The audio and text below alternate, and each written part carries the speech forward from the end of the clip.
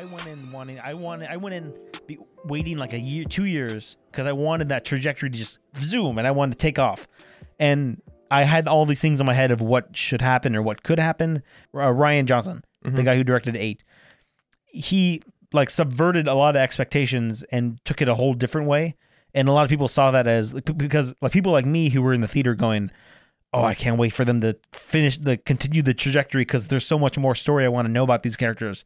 And then for it to go in a whole different direction where Snoke dies and in it, and all these different things that maybe like, that's not what I wanted to know. Oh man, now I got to wait for 9 to even see if they're going to even bother answering the stuff from 7 that I wanted to know. And then now that I've watched it again with all those expectations just kind of floated away, crumbled after time, I actually really liked where they're going with this. Yeah. So one thing that kind of changed my opinion on 8 and everything Rian Johnson did, his subversion of expectations, I can't remember where I read it, but there was an interview with him where he went, I sat down with J.J. Abrams because I wanted to pick his brain and say, hey, you introduced this, this, and this, and this, and this, and where were you going to take these so that way I kind of have like a jumping off point. Yeah. And he's like, every single thing I brought up to J.J. Abrams just went, oh, I never thought about where that was going to go. J.J. Abrams just threw a bunch of crap into his movie and just went, this is someone else's problem now. Yeah. And never like gave any thought to where anything was going to go. And Rian Johnson went, well, if no one knows where this is going to go, I'm just going to I'm going to prune it. I'm going to trim the tree down and remove a bunch of extraneous plot stuff we don't need. Yeah. And then people were, and I hate when people go, oh, Ryan ruined it. And now JJ has consolidated it. Yeah. He consolidated, and now JJ gets to go in and finish trilogy. Gets to go in and completely just muck it up again. Yeah. Honestly, I was upset when I heard that they were bringing JJ back for 9. I do not like JJ Abrams. Over the years, I've just like grown to dislike him as a director. And he's just because the way he directs movies, or part of the way he directs movies, but also because ever since Star Trek, I've noticed he suffers from a major case of cutting roomitis. As in, he cuts too much, or he doesn't cut enough? He cuts too much. He cuts scenes that are sometimes of vital plot importance. Are there like deleted scenes from movies that you watch and you're like, what wasn't that in? People's biggest plot hole with the first Star Trek, where were Spock and the Romulans the entire time Kirk was growing up? There's a scene showing them getting captured by the Klingons and thrown in a Klingon prison, and then they break out. All of it gets cut from the theatrical release. Bull. Leaving a giant plot hole in his film. That was the first Star Trek? The first Star Trek. There was a similar cut in Super 8 that explained some other thing. It's basically, if there's a massive plot hole in a J.J. Abrams movie, it probably got left on the cutting room floor. Because the entirety, he wrote all of what happened to Poe Dameron between when he and Finn crash in the desert and then re-meet on the base. All of it gets cut. That's in the official novel, I think. It's in the official novel. They shot some of it. All got cut. And I guess I can understand. Look, I would understand why he got cut, but that's when you cut something like that, where you're like, okay, well now we have to explain how this guy got out. You would think, okay, well we need to rethink how that part of the story, like, but then you start like getting into it, because when you get into like the writing mode, where you're like, okay, everything is every story aspect is a movable object where I now need to figure out how is this puzzle piece going to go. And you start thinking, okay, well, this detail means that they have to explain this and this. How do I justify that without adding way more material that we've already shot that I can't afford to reshoot? So then you just think, okay, well, what if we just say that he got out before, like, that's where I could understand that JJ like cut it and then was like, oh shit, we got to explain this. How about we just have a scene where they finally meet again? They're like, oh yeah, I got out. Like, I got out. Yeah. Or he lands somewhere else I mean, there are plot holes that could easily be fixed by pickups, but he cuts the scene and then doesn't do the pickup. Yeah. That is my issue. And then also, once he did the promo stuff for episode 7, he talked about his goddamn magic box writing theory. I was like, magic box writing theory? Yeah, go look it up. I'll look it up. Okay. Oh, by the way, guys, welcome to the podcast. Welcome to the podcast. My name is Alejandro. I'm Matt. This is the Lunch Buffet podcast. You can find us on anchor.fm/Lunch Buffet. We are pretty much talking about anything. Today, we're kind of in a movie mode a bit. We had one hell of a cold open. That's what I've been trying to say for the last 3 sentences. You're like, it's a little can't get a damn word in edgewise. Little chilly, guys. Yeah. Magic box theory. So Yeah. Is that like Mystery Box? It's Mystery Box.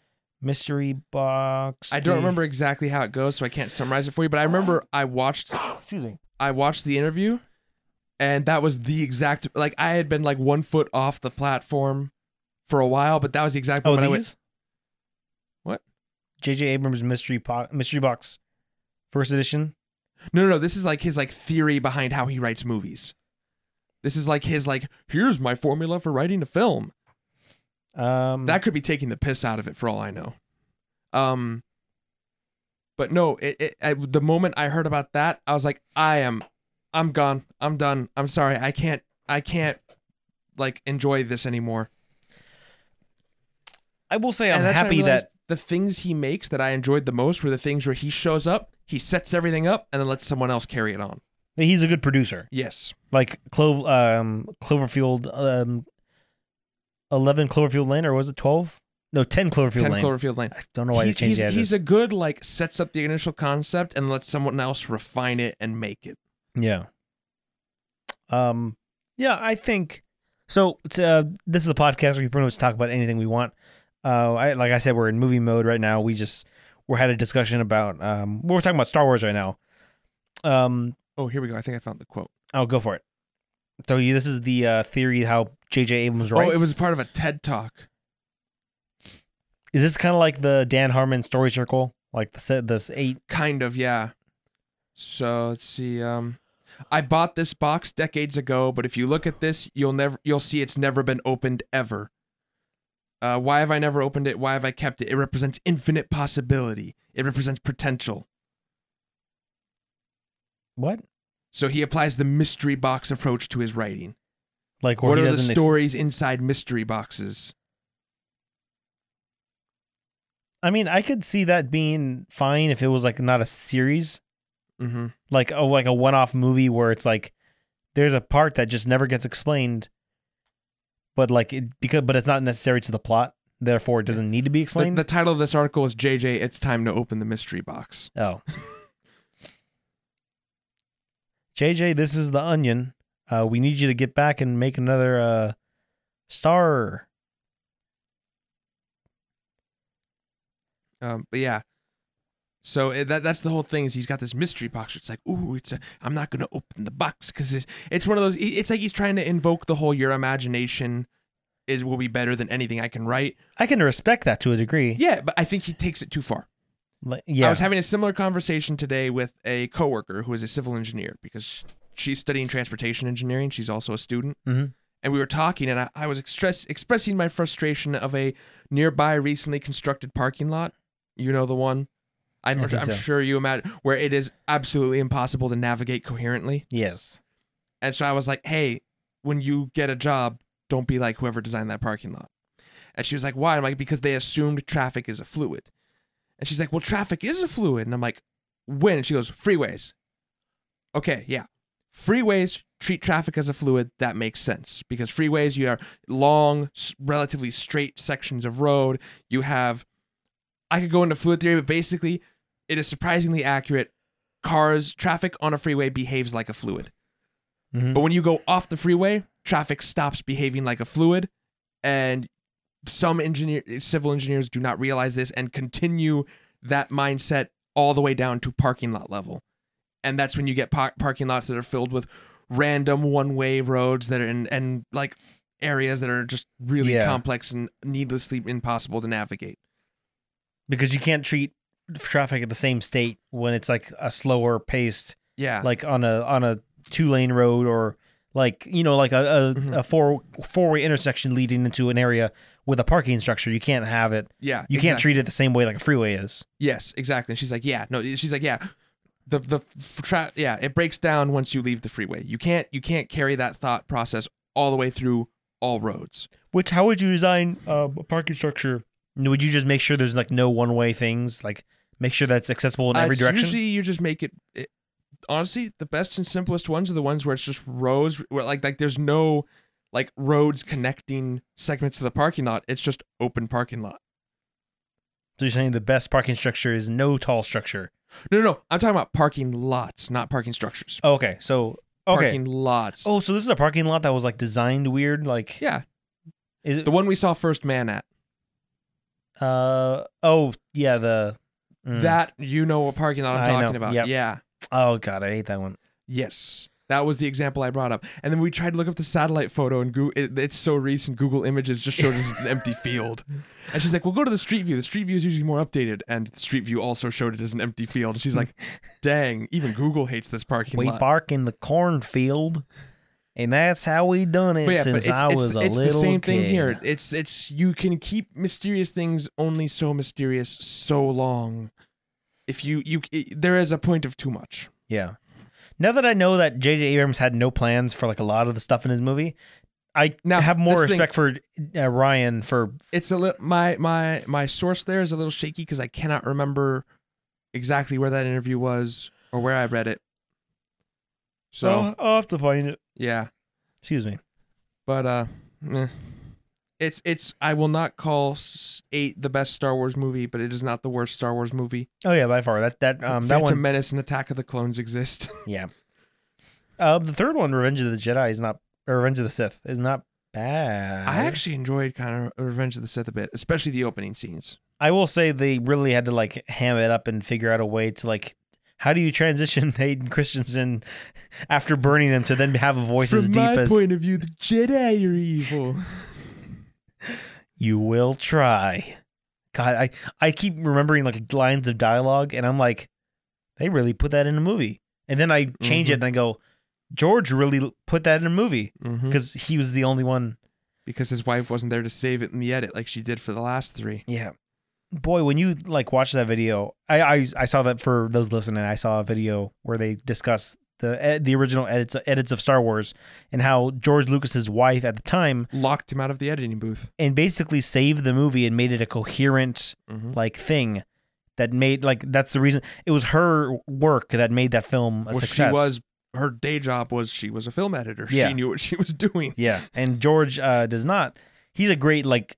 I think what they said in the film, the video talking about the edit, was that George is a great like grand scheme thinker. Yes, but put him down to the nitty gritty like movement, and he like can barely connect points without making it seem like how do we bridge this scene with this scene?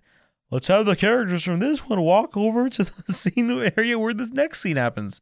And like you get shots of them just walking. Like the whole original trilogy is just like a political, like it's just a political trilogy, like about the fall of the Jedi.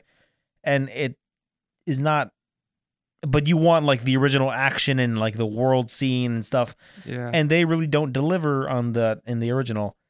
I could go on and on about the Star Wars trilogy. Yeah. As someone who also doesn't really have an attachment to the Star Wars original trilogy, when I do, but I don't. I have a weird relationship with Star Wars. I like, if anything, I saw the originals first, not original. Sorry, I saw 1, 2, and 3. I saw 1 first before any ever seen. The order I originally watched them in was 4, 1, long break, 4 again, 5 and 6. And then 1, 2, 3.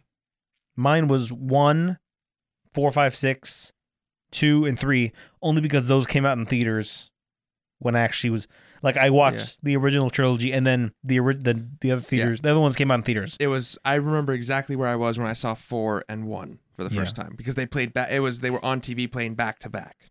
4 and 1 played back to back. Yes. How would I also didn't realize that they were retitled. Yeah, me neither. Yeah. Honestly, I watched through all of episode 4 and got halfway through episode 1 without realizing it was Star Wars. Like I had heard about Star Wars. People talked about Star Wars. I didn't realize it was Star Wars until halfway through. I happened to flip open the TV guide and went, "Oh, this is Star Wars." I haven't heard that. To be fair, I was also like 7.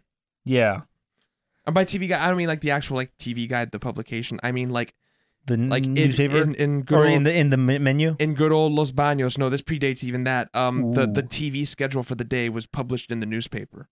Oh yeah. I remember that. Yeah, I remember. Yeah, we never had a TV guide, but I would always like look up.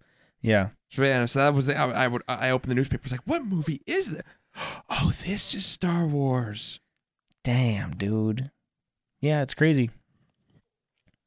So I think this episode's gonna start after we were talking about Ghostbusters because I said some things I don't want to include. If you're gonna cut out the Ghostbusters stuff, I want to go on the record and just say I do not think Ghostbusters was a good movie.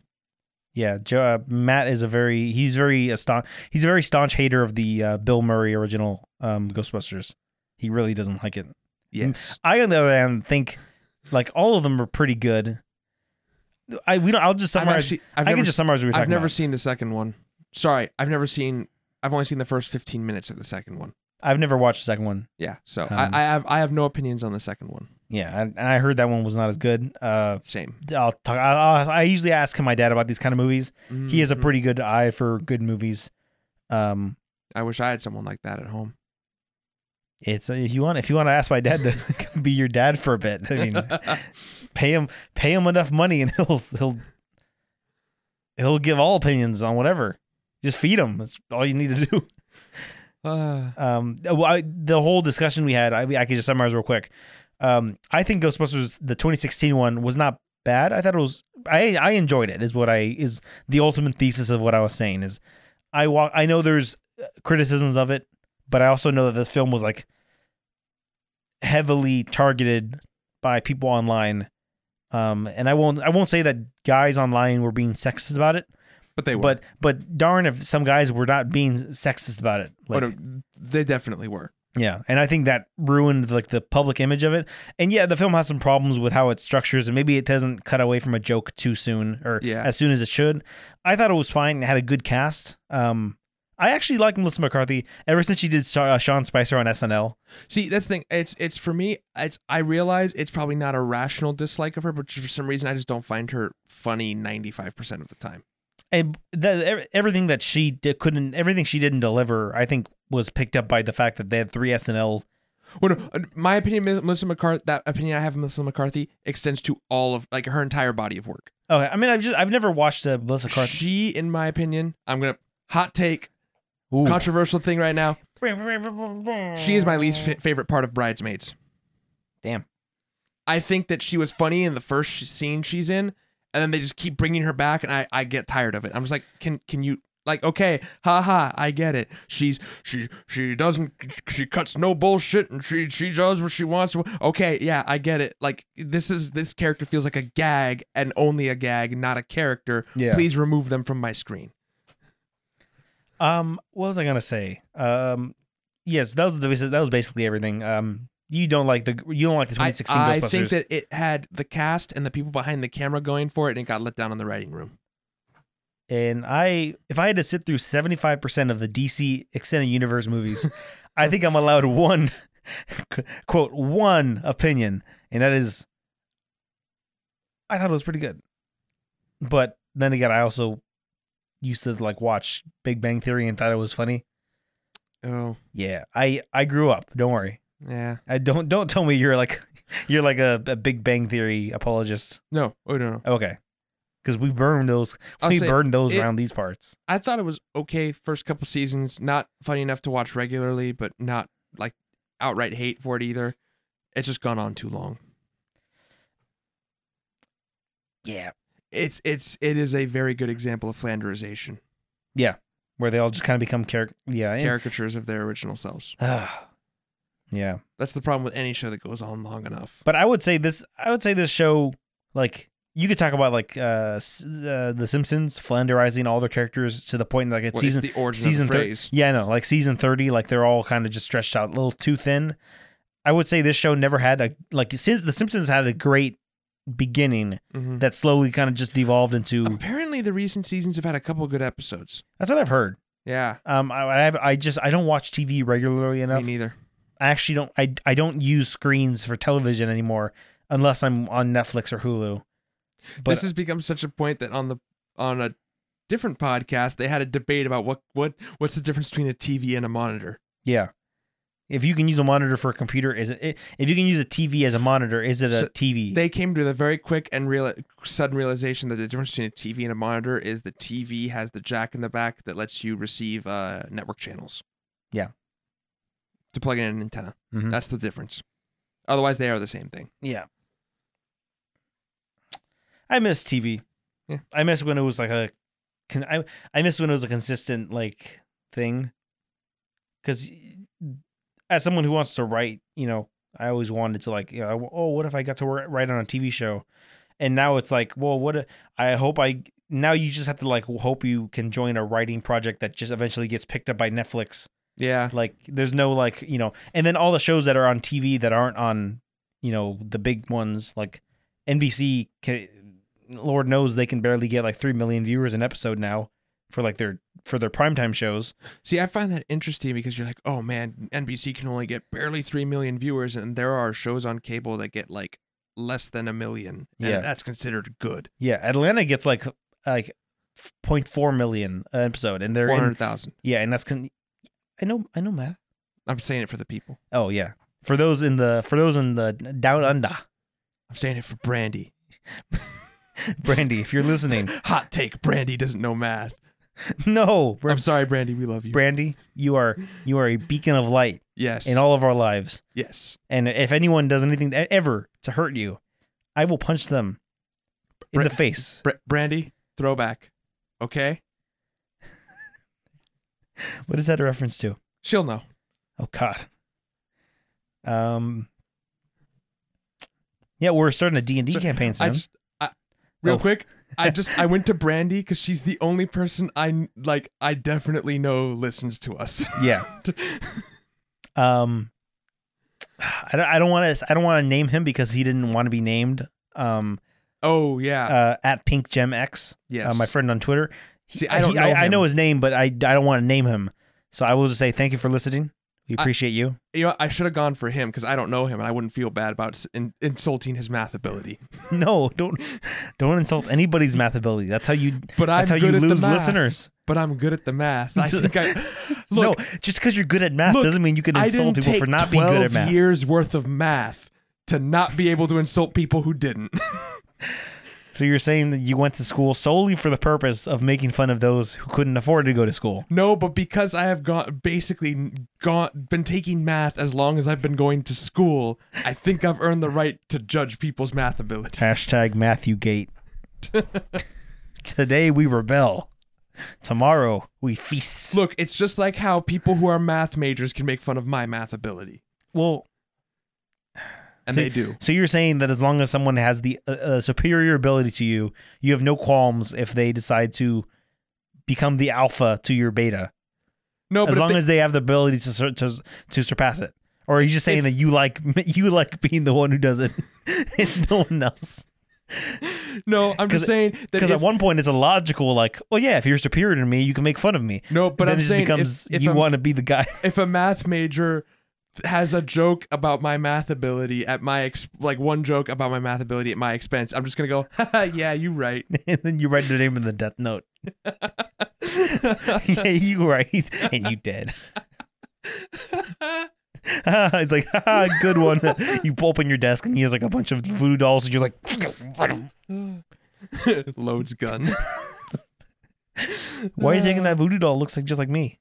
Why do you have one of those little pop caps from Mexico? Why are you loading it? Why are you putting it to the head? Oh, no, wait. It's my favorite Game Grumps bit is where they do like the character is like an innocent son who doesn't know why his dad is loading the shotgun. Papa, why are we going to the forest? Are we going hunting? Why have you loaded the shotgun? Are we to kill the animal with the shotgun? Tell me about the rabbits, George. Oh God. What else do we want to talk about today? Because we had a little bit. So since we're on the movie kick, I want to talk about the Spider-Man trailer. Far From Home. Kick it off. I have some words. Okay, so do you have any words that a person who doesn't read comic books would get? Yes. Okay. I'm not sure how I feel about Aunt May actually knowing about. Well, let's put it this way: in almost every iteration of Aunt May ever, she's always known at some point. Yeah. I don't know how I feel about Aunt May letting Peter know she knows. I think it's because it's never been done before. And this is like because this has to be a new thing. They can't rehash the stuff from the original Spider-Man trilogy or the Garfield ones. Yeah, no, but I mean, even like the game. The game does it well. She knew the whole time, but he didn't know she knew. Yeah, she's like, I knew for some time. Yeah, you know, it's one of those things where it's like it would tear him up if she knew. I mean, because because then he'd only be thinking about how worried she'd be. Yeah. I mean, the homecoming, maybe that's something they're going to deal with, because I've noticed the MCU has a thing for getting the most mileage out of a character that they recently introduced. So they introduce them as early as possible. And I'll bring it up later when we're talking about it. I'll let you continue. But the Mysterio, there's rumors that thoughts on him. There's a rumor that he's going to start out as an agent working with Nick Fury, because that would then let them have the room to turn him into a villain. And then you get the full Mysterio later on down the road. Okay. Because it would, I don't know. Go ahead. Sorry, you were saying. Anyways, but yeah, so that I mean, I don't hate it, but at the same time, that to me is not necessarily a strike, but it's making me hesitant for the rest of the film. I mean, you could already argue that, like, this film, I wouldn't say this film spoiled what's going to happen in Endgame, because anybody who thought Spider-Man was actually dead is a well. That idiot. And also someone Kyle pointed this out. Good old Super Gaming. I think that's still his Super name. Gaming. Yeah. Yeah. He pointed it out. Could be a scroll. That's just the answer from now on to all plot holes or any potential spoilers. Could be a scroll. That's true. And I mean, it's not wrong. Yeah. I mean, they're gonna jump into the scroll arc with Captain Marvel and Captain Marvel. Yeah. Yeah. So Thanos could be a scroll. Thanos kind of looks like a scroll. That always weirded me out. Anyways, nutsack of a chin. Yeah. Nutsack of a chin, have an ass. But yeah, so that I don't know how I feel about that. I don't know how I feel about him like friendly neighborhood Spider-Man doesn't need to go to Europe, because that's kind of Peter's whole thing. Is he's like, I'm always Spider-Man even when I don't want to be. I don't know. I mean, so he's always in New York most of the time. No, but in the comics, he goes out of town, and even then, he's like, I probably shouldn't have brought my costume, but I did anyways. No, but they show that in the trailer. Oh, I mean, yeah, he didn't take it. If you watch the international trailer, a suit. No, in the international trailer, when so there's a whole bit that they show. It's him at the airport in customs, right? And they open up a suitcase. It's Uncle Ben's old suitcase, and they open it up, and it's his Spider-Man suit, the Stark suit, with a note saying, "And just in case, Aunt May, like, love you." Oh, and then the lady at like the TSA like looks at it, and she's like, and he's like, and she reaches in the suitcase and pulls out a banana and goes, "No." And he's like, "No banana, got it." She thinks it's just a costume. Yeah, that's in the trailer. So he ends up taking it with him. Okay. Anyways. Okay. But he does initially forego it. Like, Honestly, I'm slightly upset that you ruined this for me, because I would have rather found that out in the movie. Because then I could come back when we discuss the full movie, and I could be like, well, I'm gonna eat that crow because I was wrong. Well, what if I just made that up? You might have. What if I'm a scroll? What if I have a nutsack for a chin? Scrolls all the way down. I might have a nutsack for a chin. You don't know. Anyways, transplants cost a lot of money. But the other thing, the trailer. The trailer. So I'm going through the trailer in my mind. Nick Fury, him. Oh, MJ. I'm unsure about that. I don't know what to think. I think it's fine. I mean, they're gonna. She's a different character entirely. Yeah, it could be good. It could be bad. Yeah. Not enough information. I'm more attached to Peter Parker and Spider-Man as characters than I am to the dynamic that he has with anyone else. Like, if anything, if they're gonna give him a love interest, I want it to be something that's never been done before, and someone who's MJ in the namesake and nothing else. Yeah. Is like it. I don't know. I hope they give her more agency in the film and give her more. Lots of recent Spider-Man media has been retconning Mary Jane to be different than she originally was. Yeah. So I'm not going to compare her to the comics as much, because also in today's society, her original comic, everything about her was would not fly today. Yeah. A lot of things have changed since comics. Yeah. Which is why you get some of these retcons and people are like, why are they deviating? Well, it's like in the game, how she's like, she's basically Ned Leeds in the game. Yeah, in this PS4 game? In the PS4 game, her role of being like the super, like, I don't give a shit if I get killed. Like, I'm going to go to the dangerous places. I'm going to get the scoop. I'm going to get the information to Spider-Man. That was Ned Leeds in the comics. Yeah. Yeah. I don't know. It's whatever. It's like, yeah. And in I'll the have movies, more issues. Ned has basically replaced Harry as the high school buddy. Yeah. Yeah, and they haven't introduced the Osborns at all in this one. I think they want to avoid the Green Goblin because the Green Goblin's been done twice already. Yeah. I would understand. Mm-hmm. Like, if anything, I mean, look, even the game avoided the Green Goblin. And I thought the game was going to have it. Yeah, they really did avoid it. Yeah. Which, I mean, they could bring them for the second one. Okay, but yeah, that's the game. That's a spoiler for the game. Anyways, there's a thing in the game because I finally finished it. The ending. The ending. Like the super ending at the end. Yeah. Yeah. Which left me very confused at what direction they're going. Well, that's if they make a second one. I think they're gonna. I would hope so. I mean, it did pretty well. It made enough money that Sony will at least be like, "Hey, we want you to make a second one." It's, I guess, the ball's in Insomniac's court. Yeah. Anyways, Mysterio's suit and Mysterio as a character. It's like you said, he might be an agent working for Nick Fury. Yeah, I think he's confirmed in this one that he's with Nick Fury. Yeah, which kind of rubs me a little the wrong because of his original origin. Because I liked Mysterio, because Mysterio is one of those villains where he's a disgruntled actor and stuntman. Yeah, he has no powers at all. Yeah, I know the origins of him. Yeah. Also, it seems his whole thing in the comics was always he illusions. Yeah, illusions, Michael. That's him. He is doing basically close-up magic tricks to freak out his opponents. Sorry, I farted. Oh, was that a fart? I thought that was that was the door. That was the door downstairs. Oh, okay.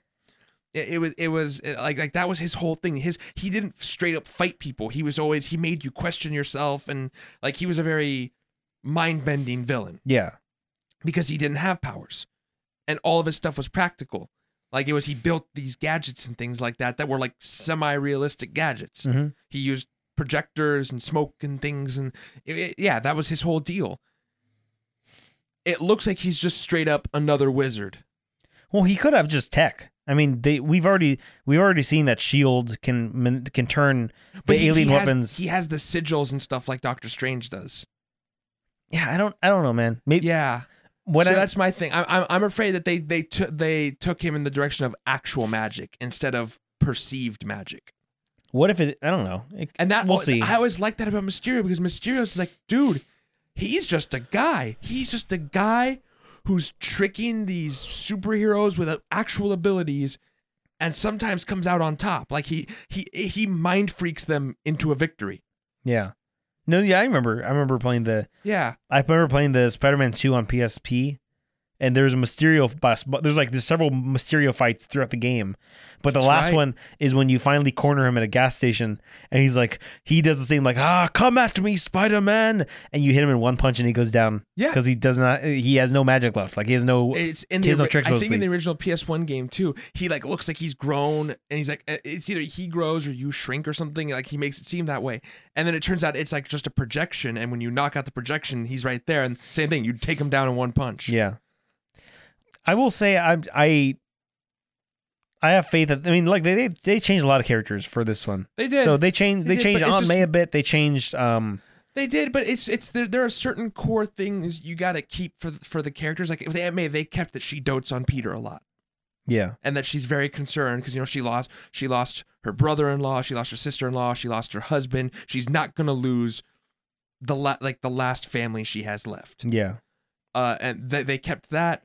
They kept that Peter has this immense sense of responsibility, even when it's to his own detriment. Yeah. And so it's just like Mysterio. That was part of his whole thing, was that he's the illusionist. Yeah, but not the magician. But so the villain in this film looks to be the elementals.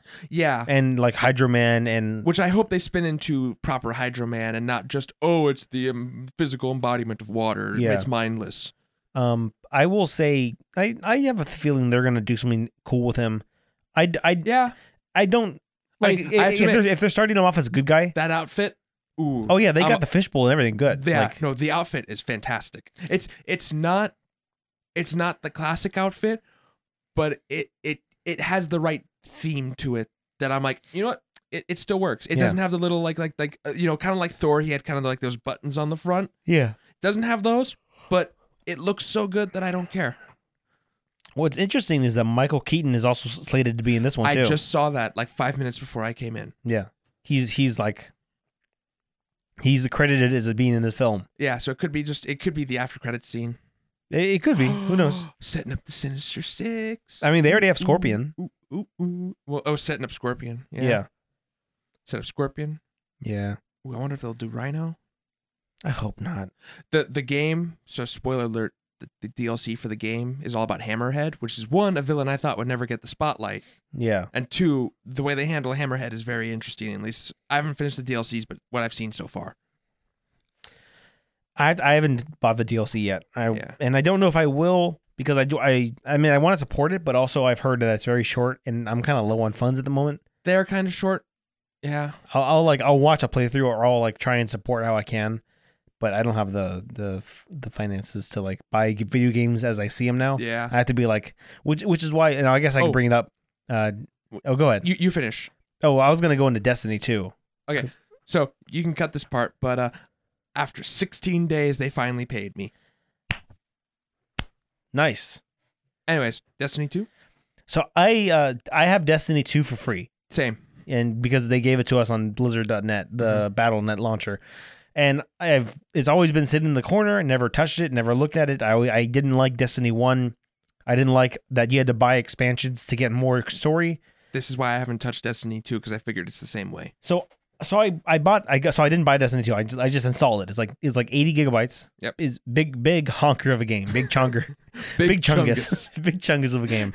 And I downloaded it, and for a game, when you pay nothing for it and you like are getting a AAA experience, it's not bad. Yeah. Like maybe it speaks volumes that I'm able to say this because I didn't pay for it. I'm in the campaign right now. I'm playing some of the online Crucible mode. Mm-hmm. Boy, is it actually kind of fun. I had heard Destiny 2 is way better. I just didn't want to buy it because I knew they were going to come out with expansions and that they were going to lock a lot of content behind those expansions. Yeah. So it was less of, I'm not going to buy this game because I think it's bad, and more, I'm not going to buy this game because I know that I'm going to have to end up paying more for it, and I kind of don't want to. Yeah. Like, I'm not going to buy any expansions for Destiny 2. And so I feel like I'm going to be locked out of half the game. But, and I don't know how far it has the same structure as Destiny 1 sort of, but it turns it on its head because in this one they like the thing in the center of the city, like the giant orb that is on the front logo of Destiny 1. Yeah. It's like the Traveler, it's like the robot machine that like gives the light that lets all the players be able to like respawn. Mm-hmm. So like you can't die as a guardian because the machine will bring you back to light as long as you have light within you from the machine. Okay. Someone comes into the city, overthrows everyone in the town, and destroys the machine and cuts off everyone's access to the light, which means for a certain part of the game, when you die, you do not respawn. You go back to the checkpoint at like the beginning of the level. I think it's like that for like a level or two. It's not that long. Oh, wow. But the whole point of the game is that everyone gets cut off from the light that makes them immortal. And you have to go and like refight, and you have to like build up your army. And that kind of sets up one of the DLCs, because I know one of the DLCs that just came out, the big plot point is that Nathan Fillion's character gets killed. Yes, Cade 6 or Cade 9 or something. I don't know what his name is. I don't know his name either. Funny character in the game though, by the way. He's pretty good. Though I can see how it's like it's almost like if Steven Spielberg like directed a game, and he doesn't know that the intricacies of like a guy who does film then tries to translate his humor to like games. And it's like, well, in games, when somebody doesn't work, you cut it. Like with a film, when somebody doesn't work, you cut it. But he's like, well, no, we got to stick to the script. So they stick to it. And boy, it doesn't fit. Like some of the jokes don't land. But I will say I'm having a blast with the game. I refuse to believe that's Nathan Fillion's fault. Oh, no, it's not Nathan Fillion's fault. But when he gets his one-liners in, boy, are they good. Yeah. Like they're funny. And I'm sad that he dies. I didn't know that. So spoiler. It was all over the advertising for it. Oh, I didn't. They literally have the scene where like it's his corpse and they like drape the wow fabric over it. Maybe that was like the ending of one of the other DLCs. No, apparently that's how that DLC starts, and then the whole DLC is you hunting down the guy who killed him. Huh. And then when you hunt him down, you're just all right. Well, we just saved ourselves some payroll. Well, shit, I brought the light back, so I can't kill you. Yeah. Yeah, but no, like in the games, like you start out with, you literally get kicked off a cliff and fall into the ruins of the city as being taken over. Oh. You have no access to your light, so you cannot die, because if you do, the level starts, because the level ends. Mm-hmm. Game over. So you have to go and hunt down a section of the traveler thing that fell off, or a shard of it, and you get your light back temporarily to then start rallying people together. And that's where the campaign kicks in, is you're starting to build the forces.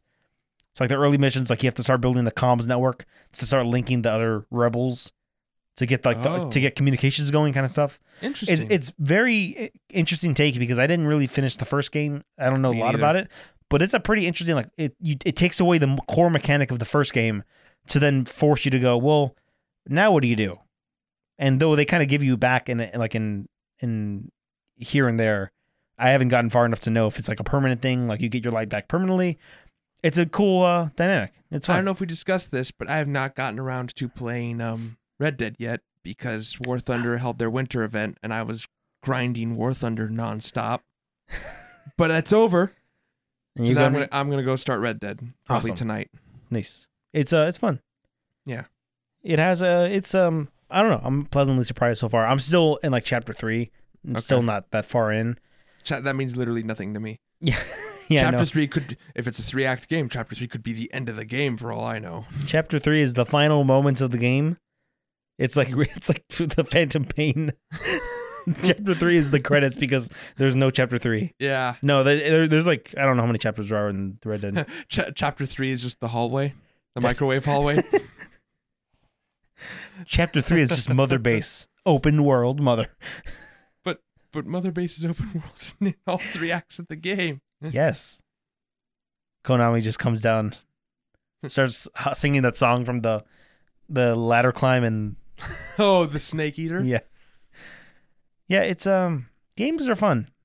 Speaking of fun, we're starting a campaign soon. Oh yeah. You're dungeon mastering a campaign. Yeah, but as we record, the session has yet to happen, and we are an undisclosed number of days away from session 1, and I am woefully underprepared. Well, look, you're gonna. Oh, I don't have dice yet. I have to get dice. I mean, oh damn, it's too late for that. The shop's probably closed. I was say that we could go buy dice and get food. Nah. I probably shouldn't get food. I ate already. Oh, okay. I'm actually trying to cut back from eating out. I figured, because my dad was talking about it, and he's like, oh, Matt's coming over. I'm like, yeah. It's like, you guys gonna go get food afterwards? And I was like, well, I mean, I probably, if I were, I would probably just get a salad or something. And Dad's like, you gotta like start cutting back. I know my weight's bad when my parents are starting to be like, hey, you're gonna start going out to the gym, right? And it's just me. And my dad put it like just simply, like he wasn't trying to be offensive. He was just like, yeah, your friends go out to eat. You go out with your friends to eat, but they don't have like a weight problem. Like, and I'm not saying, and he was just being frank about it. Like, when your friends all go out to eat and you have a weight problem and they don't, they're not going to be the ones to like stop you and go, hey man, maybe you shouldn't go out to eat with us. They're going to be like, oh yeah, come along. But every time I invite you out to eat, I assume the answer is going to be no half the time. Yeah. And so it just, I mean, if I go, I'll get like, it's really just exercising control on my part. Yeah. Which I've been doing to the best of my ability so far. So if I ever do go out with to go out and eat, I mean, this show is called The Lunch Buffet. I will partake in some lunch. Yeah. Maybe not the buffet as much anymore. The lunch plate. Actually, I went to a lunch buffet for lunch today, and I shocked myself in that I was like, you devoured a whole buffet. No, I didn't. I actually, it was a pizza buffet, and it's a lunch buffet, so they cut the slices a lot smaller. Yeah. So I only had 4 slices, and I was like, which is the equivalent of like maybe 2.5 normal pizza slices, or 1 Costco slice. 1.5 Costco slices, maybe. Okay. It was like 1.5 Costco slices worth of pizza, and I was like, yeah, I'm done. Because you don't eat salad, so you just had the 4 slices. I don't eat salad, so I just had that. Yeah. My coworker got like a salad, and he got like 8 slices, and he like ate everything, and I was just like, yeah, no, I'm done. Like normally I'm like matching him like slice for slice, but not this time. Cool. It was a bizarre feeling. You slow down and let your body go like, I'm full now. You're like Ralph. I'm full. I'm in danger. You're in danger. What was the one from the Simpsons movie where he's like, I like men now? Oh, yeah. Which I've seen that as like a 12-year-old. Like, they show Peen. They do. They show Bart Peen. They do. And I was now like, imagine being in the movie theater sitting next to your dad who hates The Simpsons after convincing him to take you to see it. And that is the first thing they put on screen. Now imagine watching The Hangover 2 with your mom and her friend at the movie theater. Oh. And then they have the scene where it's like, you know why they call it Bangkok, honey? And then she turns around to then reveal her peen. Yep. And I'm like, I'm with my mom. Yeah. Yikes. Yeah. I totally understand. Yikes. I also then saw Cloud Atlas with Joey and his mom because it was rated R. We also saw it. Yeah, we were at the same showing. It was a whole group of us who saw but there was like a whole. They do the whole thing on screen. They do. Yeah, they do. And man, the Wachowskis. See, I will never forget that because a mutual friend of ours went with us, and I drove him. Mm-hmm. And as we were when I picked him up, we drove through my neighborhood because I had to stop at home to grab something. And we drove through my neighborhood, and I went through an intersection I always go through. On the way back, I nearly blew through a stop sign because between leaving for the movie and returning from the movie, they had installed a stop sign in that intersection. What the fuck? They really did? Yeah. What time did we go see the movie? I don't know. But yeah. Because no, it was like we were like rolling through the intersection, and suddenly I see the white stop on the ground. I'm like, what? And I stop, and then the stop sign was right there. I'm like, that's new. And you just see the handyman with the installation tools just walk away. Like, Nope. Like it was like they even had like the road lines painted and everything. Wow. Yeah. Like express stop sign installation. Jesus. So I will never forget that night because I'm pretty sure that there was a cop sitting right there waiting to catch people who were going to do exactly that. They got to fill the quota. I go through here every day. There's no stop sign. Blow right through it. There's no stop sign. What the fuck is that? Yeah. Brr. Ah. Yep. Yeah. So, well, we were talking about D&D. That's how we got on this tangent. Oh yeah, the campaign. You don't have dice. I don't have dice yet. Yeah. I would say I'd loan you dice, but someone else doesn't have dice. So are they gonna have dice at the? I mean, they have all those dice there. They have all the dice there. Yeah. Yeah. And I'll get my own set. Let's put it this way. And I'll microwave them so they always land on ones. Damn it! You know about that. Yeah, I know. I've played a couple of Vegas games. I started that campaign, the last campaign there at that. Somewhere in that house is all of my dice. I started with a full set of dice. And slowly went down to none. At some point, I had none left. And so I was just sometimes I'd be using my own dice that I found just in the amorphous blob of dice at that home. But, yeah, no, my original dice, I had to go buy a set of dice for this new campaign. And I'm always keeping them with me now. Yeah. Because I'm like, if I leave them there, I will never get them back. So you're saying if you lose a pair of dice at the house, you are then entitled to use a pair whenever you're there because you lost take it. Take a set, leave a set. Yeah. No, except you never take another set. You leave the set that you bring a set.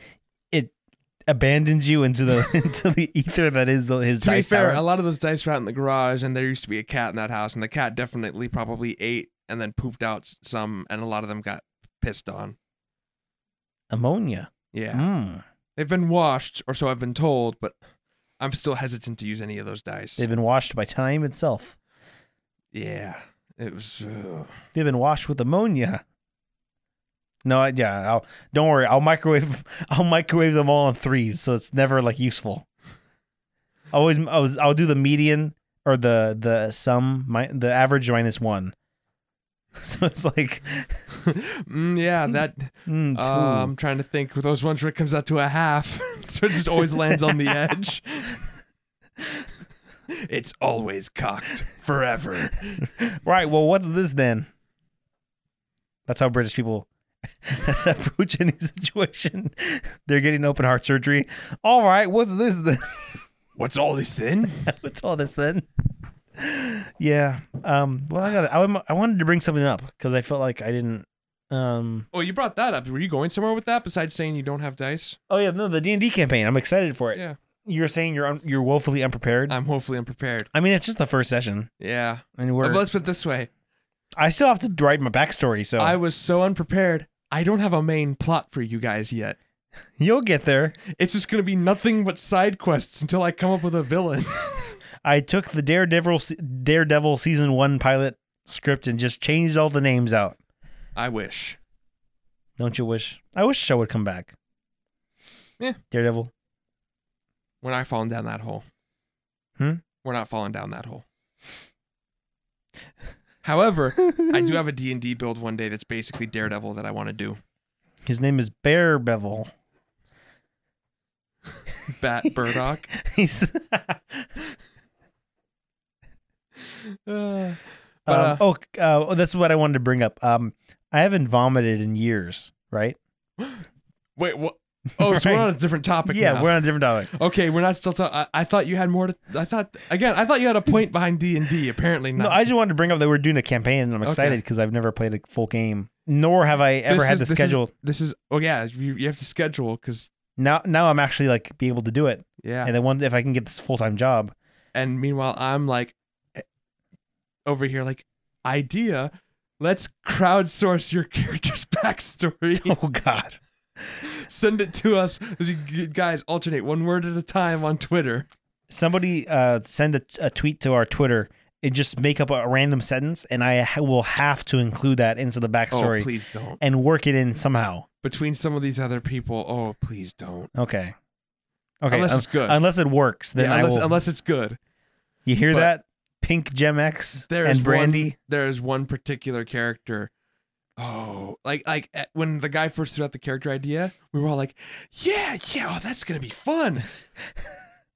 But then the more I thought about it, the more I'm like, oh, it's going to be fun for like all of 5 minutes, and then it's just going to be grating for the rest of time. I don't want you to drop names. I'm not going to drop names. But drop them. But so drop the social security numbers. Dave. There's no one at the table named Dave. Or is there? Both in or out of character. Cass is short for Dave. That's my character's name, Cass. Case. Dave Kit. Oh yeah, so I haven't vomited in a long time. Yeah. This is a new topic, I guess. I mean, me neither. I didn't realize this was a bizarre thing. No, so I flash vomited, which is not when you have a flat like a stroke or a heart attack and then you vomit. So what happened was I've been having a bit of like acid reflux. Yeah. It's not too bad. It happened like a couple days and then like one day and then my superior genes over here, no acid reflux whatsoever. Oh, go to hell. Go to hell with your non-acid having ass. So I went to Starbucks, right? Okay. And they have this cinnamon shortbread frappuccino, which I was like, sounds really good. It actually was pretty good. Is it a limited time deal? I think so. It's like holidays. They still have it. My coworker today, she was even like, I'm going to get coffee. Do you want something? And I was like, so coffee. This has only extended my lifelong battle with cinnamon that I've had all throughout time. Cinnamon's delicious. Unless it's Red Hots. One time, I was like, I was in 7th grade, and I was watching the Fantastic Four sequel, the original, like the one with Chris Evans and stuff, the Doctor Doom one, and I pulled out some applesauce. I think I've told the story before. Pulled some applesauce into a bowl, and I was like, I heard cinnamon goes well with this. So I got a thing of ground cinnamon, and I opened up not the tab that has like little holes you can sprinkle through. I opened up the gaping mouth of hell, the big one, the one that lets you just pour it in to make with like the one intended to like, oh, when you're measuring enough for a pie. So I pour, maybe a quarter cup of cinnamon. So what I'm hearing is you cinnamon challenged yourself. I cinnamon challenged myself. I threw up into our kitchen sink from how much cinnamon because I poured a bunch of cinnamon and I'm like, oh, this stuff is like sugar, right? No, it's not like sugar. It's like hell. It tastes like burning. It does. So I ended up cinnamon challenging myself, right? Mm-hmm. I threw up. I've never been able to enjoy cinnamon since because it was like one of those defining like accidents where you're like, that was the worst food accident that was the worst food related incident to have ever happened to me. I now cannot enjoy cinnamon flavored stuff it has to be like paired with something. Okay. So I'm like, okay, cinnamon shortbread. It looks like more shortbread than cinnamon. I think I'll be fine. And I was cinnamon fine. Pastries are always delicious. And like cinnamon rolls, I'm fine with, but it's because it's the glaze, it's the sugar that's alongside it that lets me stomach it. If it's like straight up cinnamon flavored stuff, like cinnamon flavored, like that's what I said. Gummy Red bear, Hots, Big Red, Fireball can get the fuck out of here. That's not cinnamon. That's just burning. Yeah, like flavored. So I can't do cinnamon that much anymore.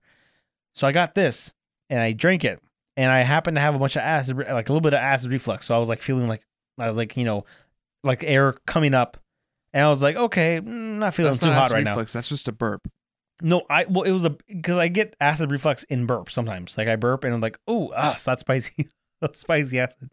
No, but so what happened was I was getting out of my car and I burped, and I filled my mouth, like I had my mouth closed, and I went. I've done that once or twice, and I had to then like my eyes were open, like wide open, like oh no, like I may as well have just given birth right there. That's how shocked I was. I was like,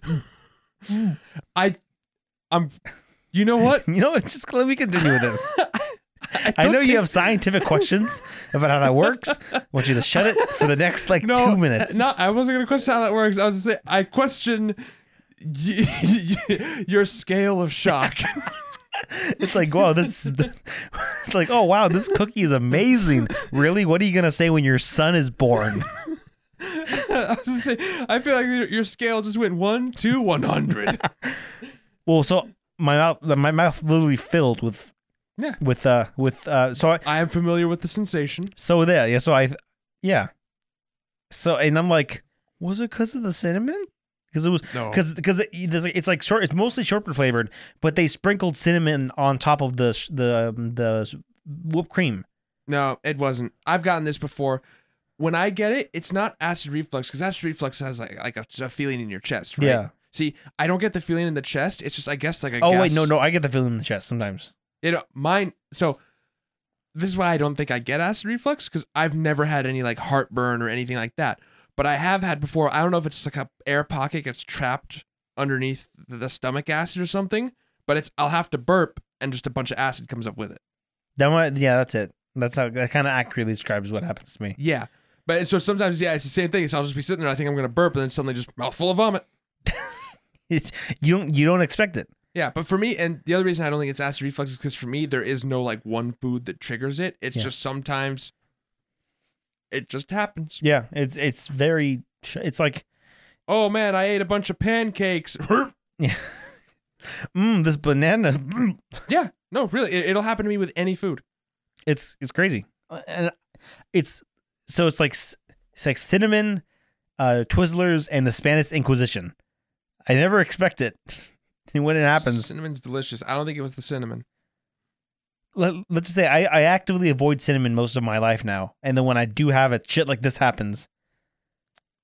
Oh, okay. So the next time, French toast is fine because it's the bread that I taste more than the actual cinnamon.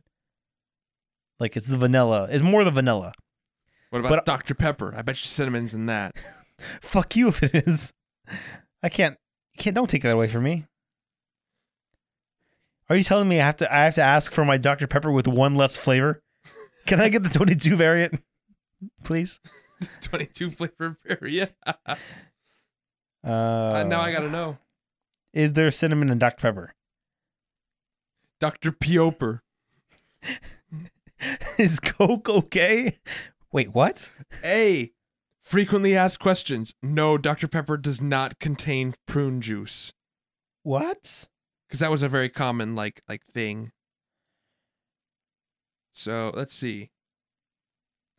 Oh God, hot Dr. Pepper. Oh, I'm not even gonna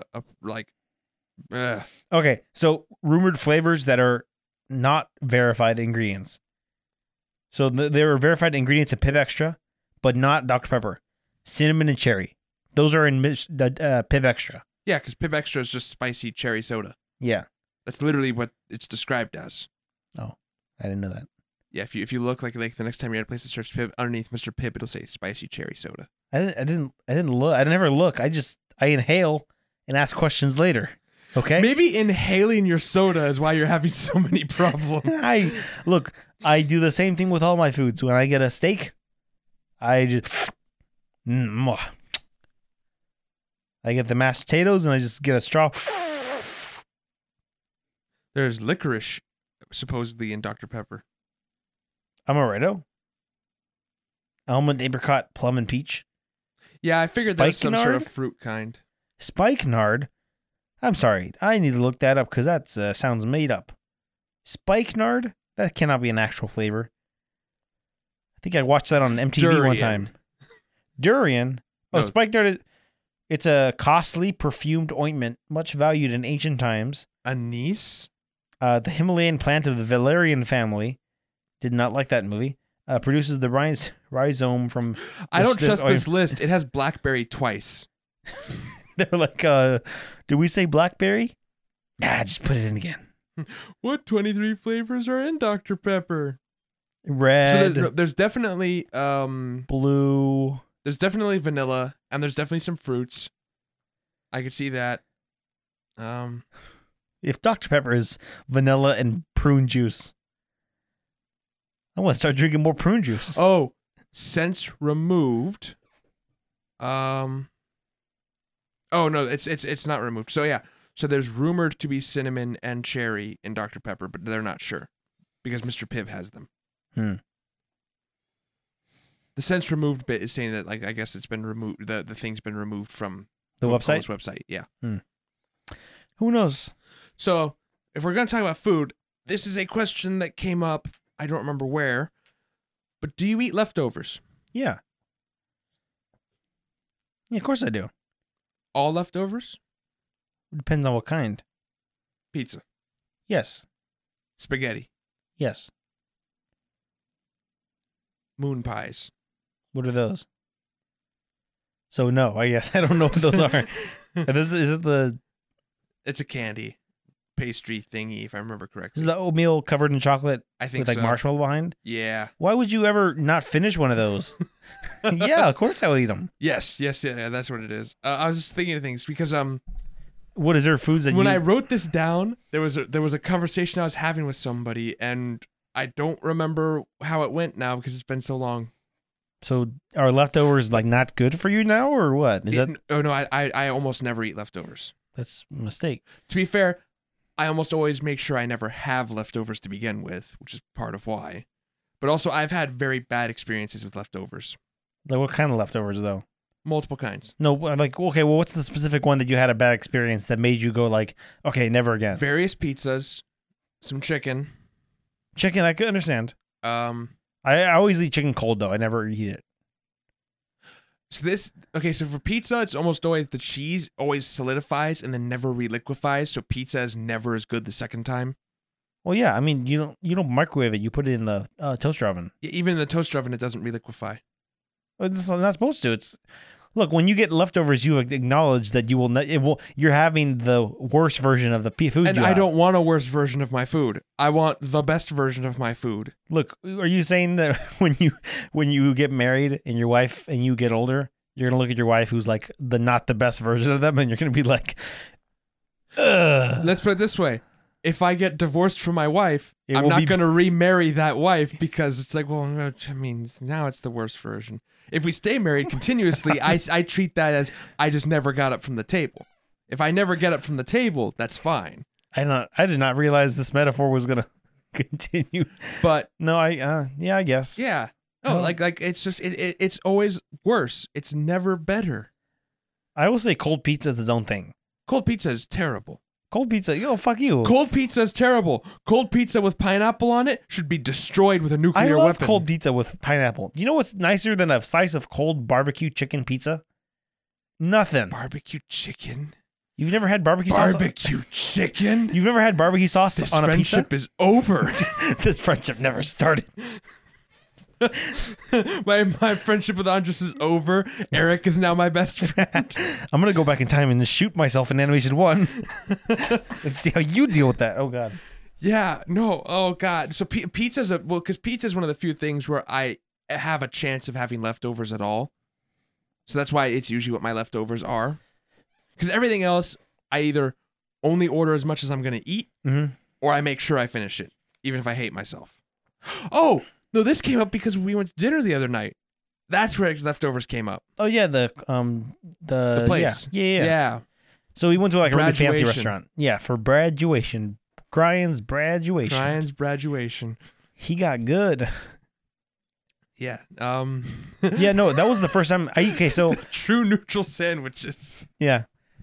Yeah, when we were at this restaurant, they had like a 3x3 grid of like sandwich names, and I was trying to point one out to Matt, and he was like, "I don't know what you're talking about." So I just said, "Oh yeah, it's true neutral on the bottom half," and you're like, "Oh," and then Eric was like, "That surprisingly works." Yeah, but yeah, we were talking about because we ordered a lot of food. Our eyes were a little bit bigger than our stomachs. Yeah. Well, sorry. Your eyes were bigger than your stomach, and Eric's eyes were bigger than his stomach. Yeah. Brian and I both finished our food. Yeah, you guys both graduated to like the elite top where you're like, I know exactly how much my stomach fits. Well, to be fair, I also, rationed myself with the appetizers. I did too. Yeah, but you just got bacon. You just got candied bacon. I also, honestly, I could have knocked out one of those whole pretzels by myself, but I showed the self-restraint to not. But then see what happened is I came home and I woke up in the morning and I had to go to work and I was like, oh, what am I going to have for breakfast? Oh, look, a nice baked potato and some coconut shrimp. But I bet you coconut shrimp was nowhere near as good the second time. No, it was good. Dude, I don't believe it. I believe it. I ate it. I hope I believe it. I was there. It's like, see, that's the thing. What I ordered, that tri-tip sandwich would not have been as good as leftovers. No, I think you just have high standards. I do. You have too high standards. I do. I'm sorry, but if I eat the food once, and I'm like, oh my god, this is amazing, and then I eat the leftovers, I just go, well, now I'm just let down. Like I know how good it can be, so this just. Oh yeah, See, I will eat leftovers if it's a place I've never been to, and it's a food I'll eat. Then I'll and someone's like, hey, I have some leftover, like I have leftover pizza from this pizza place you've never been to. I'll be like, okay, I'll try it because I have no bar. There's no bar for them to come in under. Yeah. Look, I think you have. I don't like regressing. Look, it comes down. Look, I think we had this discussion. Like, is something natural? I was having this discussion. Like, is this natural? Is this is this part of life? And someone was like, well, nothing is. It was like it was not a discussion we were having. It was not a discussion we were having, but it was a discussion that I was a part of online. And it was something like people, like gay people are not natural. And there was someone trying to argue that giraffes are gay. That giraffes are extinct now. There's someone trying to argue it was a Harmontown episode that I was listening to, and there was like a discussion they were having where they were saying that using the naturalist point of view is stupid because like nothing that we do now is natural. Like toilets are not natural. I'm not going in the natural way. I'm not saying it's no, but I'm saying like microwaving and being able to save your food in a fridge for a couple days after you ate it is not natural. It's like, so of course there's going to be some costs. Like you lose stuff when you gain the godly power to keep your food fresh for a couple more days. So it's like, yeah, it's never going to be as good, but you have to stop looking at it as the original food. Like if you. But it is the original food. Is it though? Yes. Are you sure? So yes. How come you don't enjoy it the same? Because it's the worst version of it. So it's not the original then. It's a worse version. It went to college. It got multiple sleepless nights. And now it looks run down and homeless.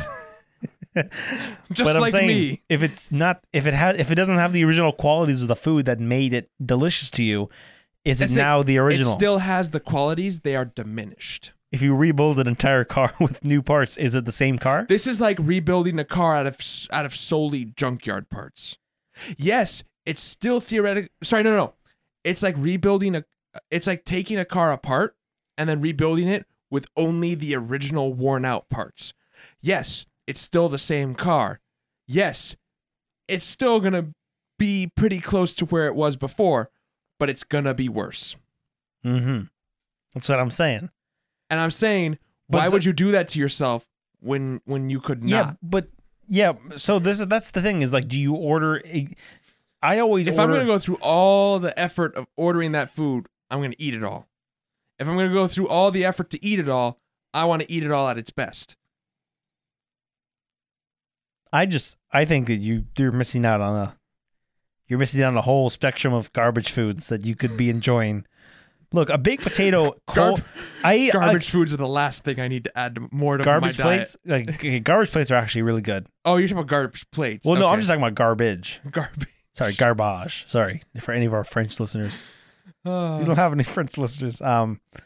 No, but I'm just saying, like, it's whatever. You gotta do what you gotta do. If you have leftover foods that you were not able to finish at the restaurant, and you have to take lunch tomorrow for school or for work, you could do with it, and you'll be fine. Like, when I came back from the restaurant, the coconut shrimp was cold, and the baked potato was like re-solidified. So it was not the same quality as it was at the restaurant. I understand that. I can admit that. However, I still shove that shit in my face as fast as I would at the original restaurant. Just because my standards should have gone higher does not mean they did. And this is the difference between you and I. Yeah, apparently I have higher standards, but I'm willing to. This thing, dude, it's funny how you claim that I have higher standards of things I'm willing to shove into my face, and I am the only person who doesn't go, when McDonald's gets brought up as an option. I will shove anything into my face that will not kill me. Yeah. Well, that's the thing. Okay. Unless I'm tricked unless someone tells me it will not kill me. What happened? When did McDonald's become like the bottom of the barrel, last ditch place people go for food? Well, are you saying that McDonald's is not as bad as people say? Yeah. Wait, no, okay, now say your stance so that I can understand. Like, I sometimes consider McDonald's as the first option when I'm like, where should I go to get food? And according to my Twitter feed, apparently McDonald's is like the last resort. No one can agree on anything else. I guess we're going to McDonald's for some chicken nuggets. It depends on which mood. Like sometimes my sister will be like, "Do you want to get some chicken nuggets?" And I'm like, "Hell yeah!" And then we go get chicken nuggets. See, for me, it's and McDonald's is always on the table. But like, if I'm like, okay, well, if I'm with my family and we're like, all right, we're going out to eat, where should we go? If someone says McDonald's, they're getting a slap in the face. Meanwhile, like when my parents are like, "Let's go to McDonald's," I'm like, "Yeah, I'm in." Yeah, no, we don't. Oh God, am I Michael Jones? Yeah, yes, just without the son, without the baby. Doesn't he have a daughter? Oh, I thought he has. Oh, he has a daughter. I don't really pay attention to Michael Jones's. Iris. Okay, now it's starting to come back. Yes, you're right. Yeah. Look, I only know this because then on the podcast, Bernie brought his kitten, and then they brought Iris, and then they had them both on at the same time, and you could hear ovaries everywhere exploding. Because the Iris and the cat were going and killing them all, right? Not because. No, because it was incredibly adorable. My ovaries. They're like, wait a second. But yeah, no. So that's a whole. I guess that's a whole different conversation. I guess we could end it there with what do you guys think about fast food reheating or just food reheating in general? Food reheating. I'm trying to think because there have been times I've reheated food and it's been like, I guess okay, but I'm trying to think of what those were. I will say there are some bottom tier restaurants that when you reheat it does not come out the same way. Olive Garden is notoriously bad at being reheated. Like the pasta in general, the sauce comes out all clumpy.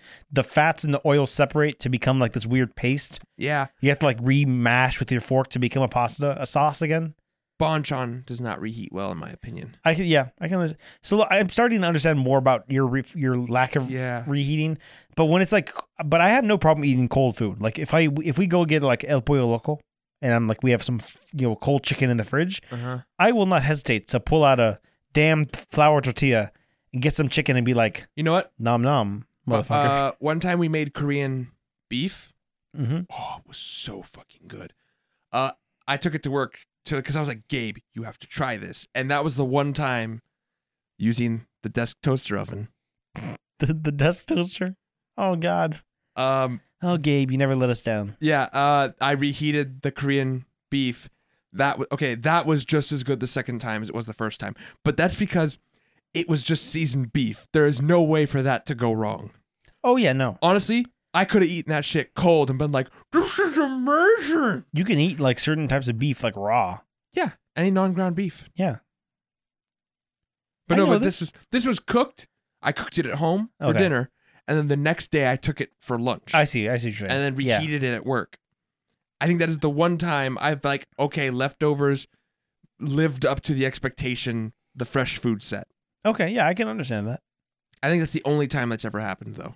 Look, and I will understand. I will not say that every time you eat a food reheated, it lives up to the expectation, but it would not. But I would never be like, well, if the reheated food will not live up to the original expectations, I'll just throw it away. Like I never throw it away. Yeah, I'm not a waste. Have you ever seen me throw food away?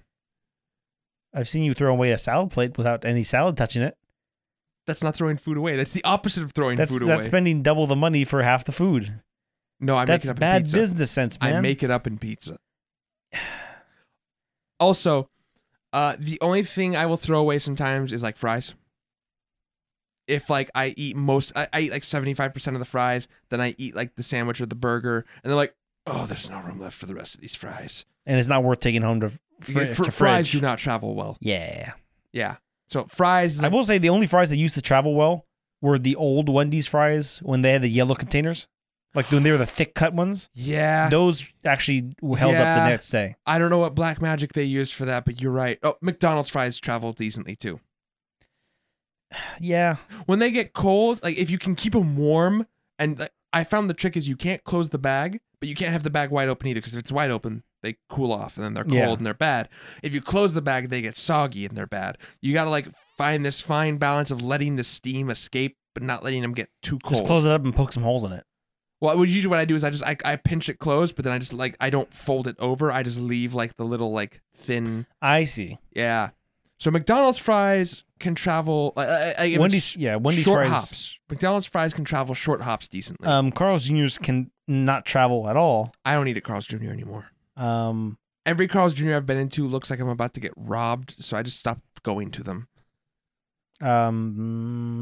Smash fries surprisingly don't hold up well after being reheated. I've never had Smash Burger to go, so I couldn't tell you. Yeah, Smash Burger is doesn't hold up cold. The fries are just too thin. Like they kind of lose their moisture and it's kind of crispy. Like, but not in the good way. Like the chewy, in the rock hard way. Yeah. I don't know. I don't know about Habit because I demolish my fries every time.